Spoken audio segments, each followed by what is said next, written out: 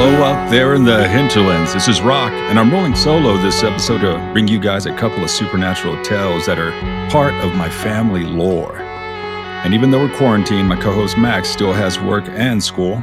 I don't know if that's good or bad. So bravo, Max, though, for staying focused. I, like many of us, have a lot of extra time on my hands. And since idle hands are the devil's workshop, I figured I might as well create another episode of Rock's Tales. This will be Volume 3, and like the others, this one will focus on kind of the family tales that I heard growing up. So sit back, take off your face mask, grab a nice drink. I'm always in favor of grabbing a nice drink, and relax in front of your fire, real or imaginary, and travel back with me through the stream of time as I regale you with the few stories from my clan.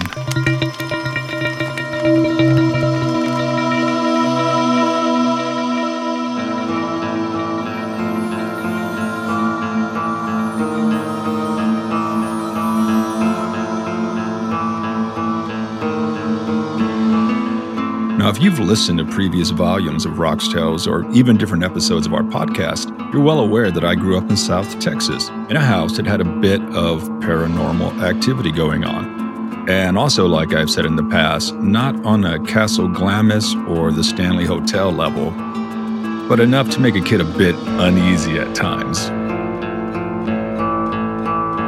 We had the obligatory lady in white roaming the halls, dogs howling throughout the neighborhood when the sun went down. And that happened quite often. It was a thing. And add to the fact that a huge spooky cemetery was right across the street from my house. Yeah, that's the cherry on top. All in all, it was a great place to grow up and a great place to have a kid's imagination stoked, about what could be out there in the darkness. But this story is not about me. It's about my sister, who, if I'm honest, has had way more experience with the supernatural or paranormal than I have. And I'm totally cool with that. Like Max and I have both said in the past, we love talking about this stuff, but we don't want to strap on the proton packs and get out in the field. We'll leave that to the so-called experts on the Travel Channel. So my sister, bit of history, was a little bit of a wild child. If you've heard Rock's Tales Volume 1, you'll know what I'm talking about. And she's a bit of a badass, still is, with a heart of gold. But from a young age, she had a problem with authority figures, i.e. our parents. So she'd sneak out, party, rock the 8-track tapes of Aerosmith, Toys in the Attic. You know, late 70s activity. Check out Dazed and Confused if you need a better picture. So this tale involves a friend of my sister's named Roxy. I was a kid, young, 5 or 6. But I can still recall this person. Loud, boisterous, had big hair. She was kind of a blast, always ready for a party. My parents couldn't stand her, of course. And that made my sister gravitate toward her even more. So one night, and this was around 1980, and I recall, because I said earlier, I was about 6. And that was a big year for us because that's when we moved into the house that our dad had just built. The house that I grew up in. According to family lore, this is what went down. Midnight rolls around and my sister sneaks out. She and Roxy had made plans to meet a couple of houses up from ours where Roxy would be waiting for my sister in her truck. Then it was off to the captain's table to dance, have an underage drink, and check out the guys. The captain's table was the local hotspot back in the day. So that was a plan. Only it didn't quite work out like that. My sister slips out of the house and meets Roxy, hops in the truck, lights a cigarette, and they're off. Up the hill towards freedom and dudes and free drinks. Now at the top of our hill is a stop sign, and this is where things get a little weird. Well, maybe weird is too light a word for what happens. I'll let you be the judge. So as they're rolling toward the stop sign, windows down, Fleetwood Mac blasting, they see a person leaning up against the stop sign, as if he's waiting for them. Who the hell is that? My sister asks. Who cares? Roxy replies. He's gorgeous. And why in the hell is he wearing a tuxedo? My sister asks. Yes, y'all, you heard right. So let's sum this up real quick. Midnight, my sister clearly disobeying my parents' wishes with her equally wild child of a bestie. encountering a good-looking dude dressed in a tux, hanging around a stop sign right across from a large cemetery. What could possibly go wrong? My sister, who, despite all, has a pretty good sixth sense about these kind of things, still does, and she felt something was wrong almost right off the bat. So the guy in the tux issues a dazzling smile as he casually walks over to the driver's side, the lights illuminating his fancy tux as he walks in front of the truck. "Need a ride?" Roxy blurts out from her side of the truck. "What are you girls doing out tonight?" the stranger asks, flashing that 1,000-watt smile. Now at this point, my sister said she felt something in her gut, like in the pit of her stomach, like she wanted a dry heave. Also, it got noticeably colder in the truck. Mere seconds had passed, and Roxy is shooting the breeze with this guy, asking him if he'd like to go with them to the club. And by this time, he's already at the driver's side window, just smiling at him. Like he knew something we didn't, my sister later told us. And then the smell hit them. The overpowering odor of sulfur, or brimstone if we're getting biblical, y'all. But this smell just filled the truck's cab. And this guy, this handsome stranger in a tux, was now leaning into the truck at Roxy's side, just grinning like a madman at my sister. "Go, Roxy, go," my sister shouts, and by now even Roxy is afraid. So she guns it, pedal to the metal, and this guy tries to grab the steering wheel, but she fends him off. Now, as soon as they turn the corner, my sister and Roxy both look back to where the guy should be. Was he still there? You guessed it, y'all. Nah, he was gone. Now, did he vanish like Nightcrawler in a puff of brimstone? Who knows? But he wasn't there, and there was literally no place for him to go. So now both girls are almost in shock. My sister wants no part of the club now. Captain's table be damned.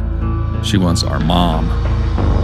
So they make their way back to our house through the back roads, an alternate route. Roxy dropped my sister off, and she hauls ass home. Sister wakes up Mom, tells her what happened, and obviously she's freaked the hell out. Mom stays up with her, prays, that sort of thing. We get a curandero over the next day to bless the house, to bless her. So the question was this: who or what was a stranger in a tuxedo waiting for them at the top of the hill? Now opinions vary. Some of the family think it was a phantom, some long-deceased party wanting to hang out with a couple of pretty girls. My abuela, my grandmother, and others thought it was something different, more serious.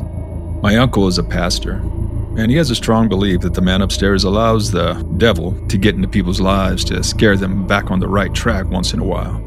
And his firm belief was that it was the devil himself that night, dressed to the nines, looking to frighten some wayward kids either back on the right track or down the highway to hell. You decide.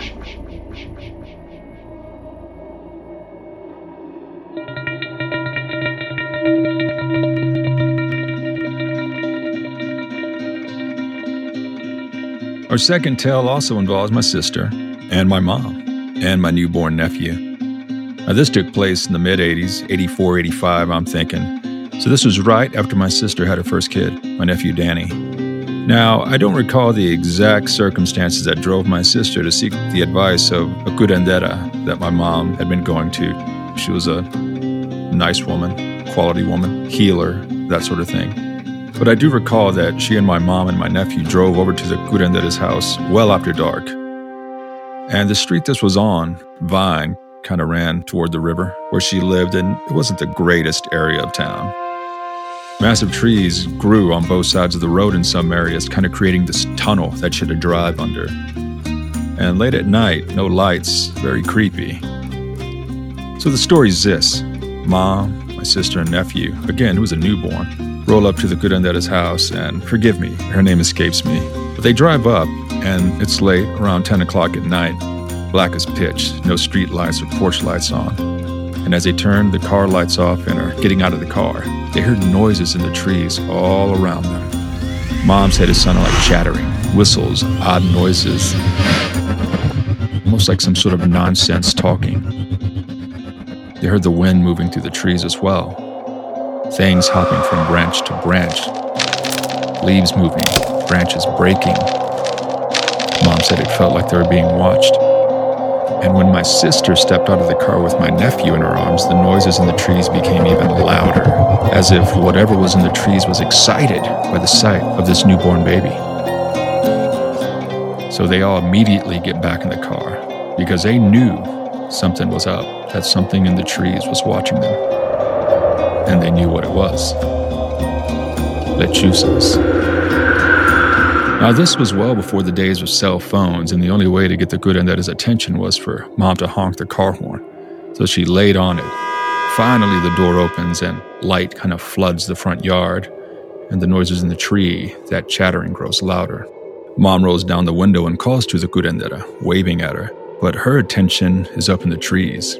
She immediately walks outside, leaving her light on and door open, and she begins cursing out the lechuzas, the witch birds in the trees, waving her arms at them, telling them to leave, telling them they're not welcome, and they scatter. Mom said they heard the sound of large wings and louder whistles as the creatures vacated the trees, branches falling to the ground on the car, around them, leaves falling lightly on the hood. And soon there was silence.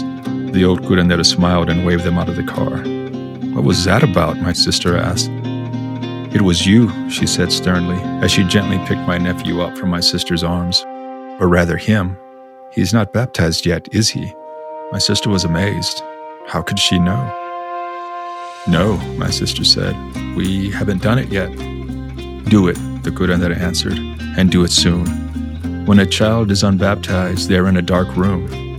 And in that darkness, they are vulnerable." She looked up in the trees. That's why the lechuzas got louder when they saw your baby. He was unprotected. Both my mom and my sister were amazed when the curandera told her stories of unbaptized babies being found with bruises all over them, and doctors having no clue of what it could be. Lechuzas can take a child's life force if they're not baptized. This is a dangerous time for your baby. Needless to say, very soon after that, my sister got my nephew baptized, and they never had any more trouble after that. Pays to be safe, y'all. Hey guys, if y'all'd like to learn more about La Lechuza, listen to our first podcast. Max and I had a great time. It's a good one. Thank you so much for hanging out with me during this special episode of Rock's Tales. It means a lot to our team. And even though Max ain't here right now, he's here in spirit. We'll be back next week with more Nightmares and Daydreams. As always, the bard of our show is Teresa Joy. Find and follow her at Viobrite, Viobrite, on Facebook and Instagram. Also check out her original music on her website, teresajoymusic.com. If you like violins, you'll love her stuff. Do your ears a favor and give it a listen. And guys, I know I sound like a broken record, but we need reviews, y'all. So please click the link below the episode description and take that quick second. Give us that much needed 5-star review. We'd like to get our podcast out to as many like-minded folks as possible. It's so appreciated. Finally, give us a shout on Twitter. Head over to our Facebook page, like and participate. We have some fun stuff going on. And then cruise over and holler at your boys on our website, nightmarespodcast.net. Maybe pick up some fun merch. We'd love to hear from you. Well, that's it for tonight, y'all. Please stay safe out there. Be good to each other. This is a scary time, but we'll get through it. So, as always, sweet dreams.